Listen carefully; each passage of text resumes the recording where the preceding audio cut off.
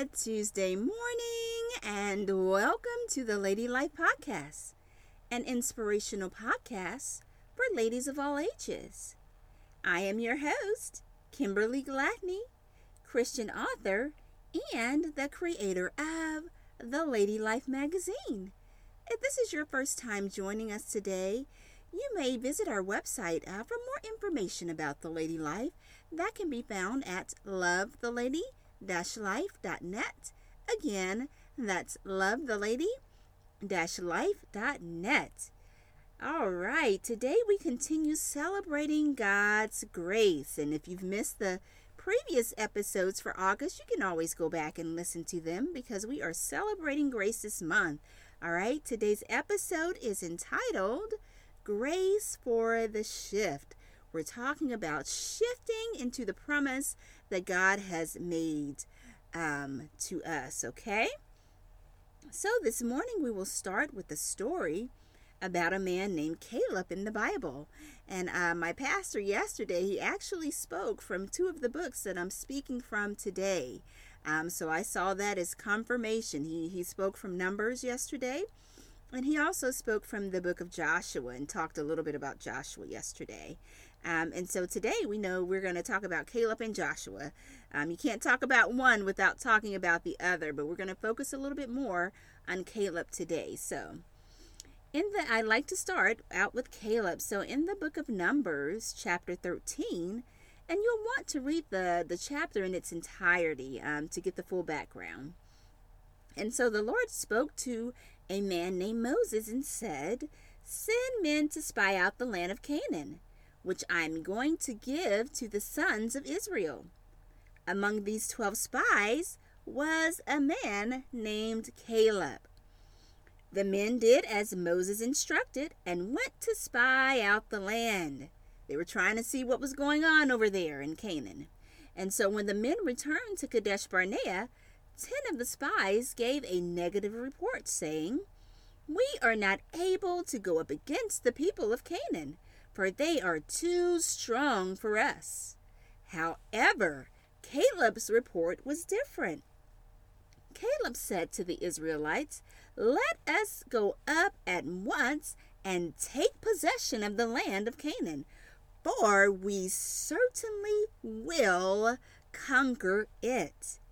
In the next chapter, chapter 14, verses 7 and 8, we read that Caleb, along with Joshua, said to the Israelites, "The land through which we passed as spies is an exceedingly good land. If the Lord delights in us, then he will bring us into this land and give it to us, a land which flows with milk and honey." The Israelites do not listen.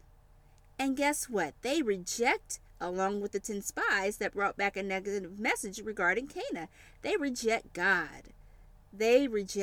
And as a result, the Israelites during this particular time do not enter into the land flowing with milk and honey, and neither do the 10 spies because they reject God. However, God says to Moses, "Caleb and Joshua will indeed enter the land of promise." The Lord says to Moses, "My servant Caleb," I love this, "has a different spirit and has followed me fully.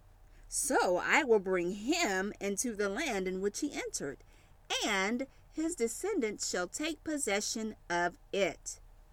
Now we move from Numbers to the book of Joshua.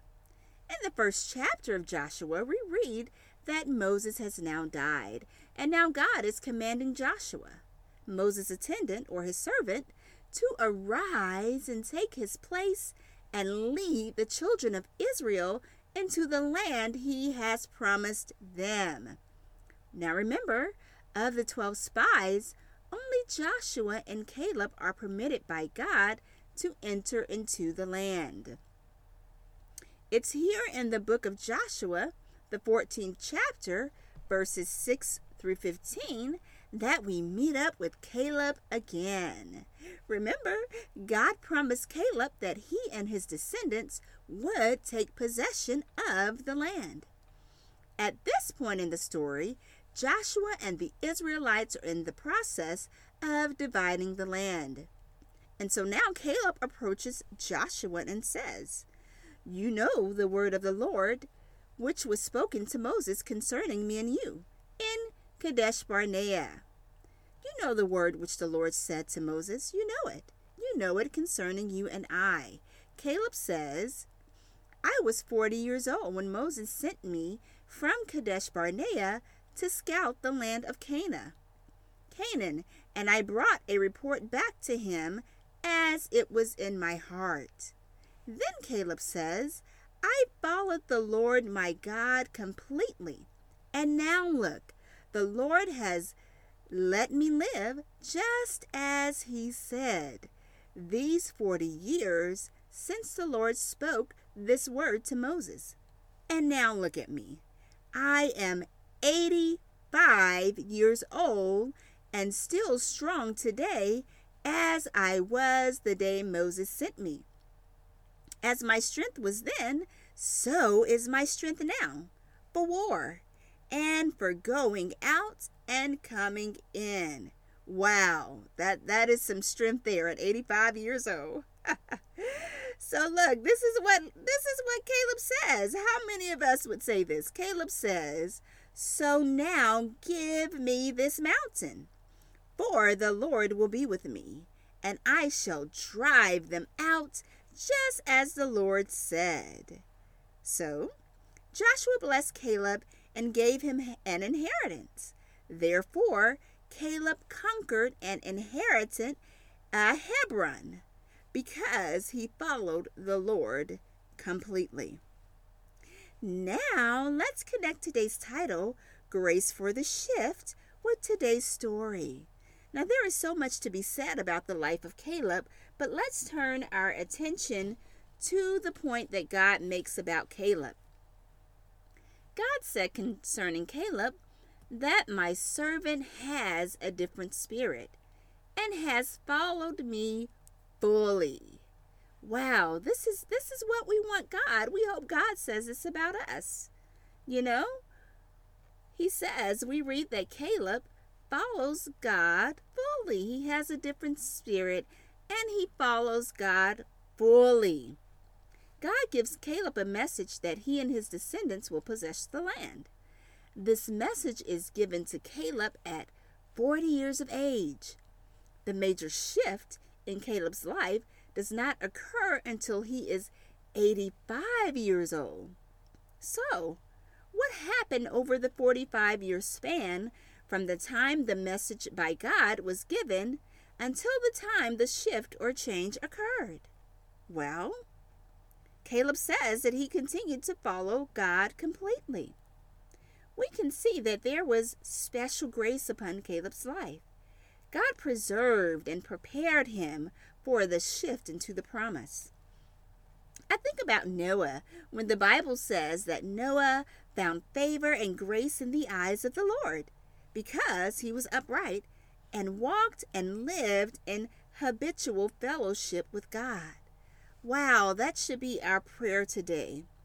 Heavenly Father, teach us how to live upright and walk and live habitually in fellowship with you. So it is with Caleb. We read that he had the same strength at 85 as he did at 40 years of age. In fact, Caleb is so strong that he says, "Now give me this mountain to conquer." Now that's a warrior. Give me this mountain to conquer. Caleb was prepared for the shift. Over that 45-year span, he could have doubted God because of the weight. His weight period, he could have doubted. He could have not kept his body up in good strength, But he didn't. He was prepared. And for him to be strong at this particular point in life, he had to really take care of himself. He had to really be in expectancy for the promise. And so Caleb was prepared. And so I can ask you today, are you prepared for the shift? Are you following God fully, no matter how long it takes? You see, we don't want to miss the shift. God's grace has been made available for you and for me. Caleb had a 45-year grace period between first hearing God's promise and actually making the shift to the fulfillment of the promise. Your grace period might not be as long. It might not be as long. Perhaps your shift is just around the corner. So keep walking completely with God. Live in habitual fellowship with God so that you don't miss the shift. There is grace for the shift. Well, I hope that you have enjoyed today's podcast and hope that you will join again Tuesday morning for more morning inspiration. As always, thank you so much for listening. And remember, keep living your best life unto the Lord. Keep learning life's most valuable lessons.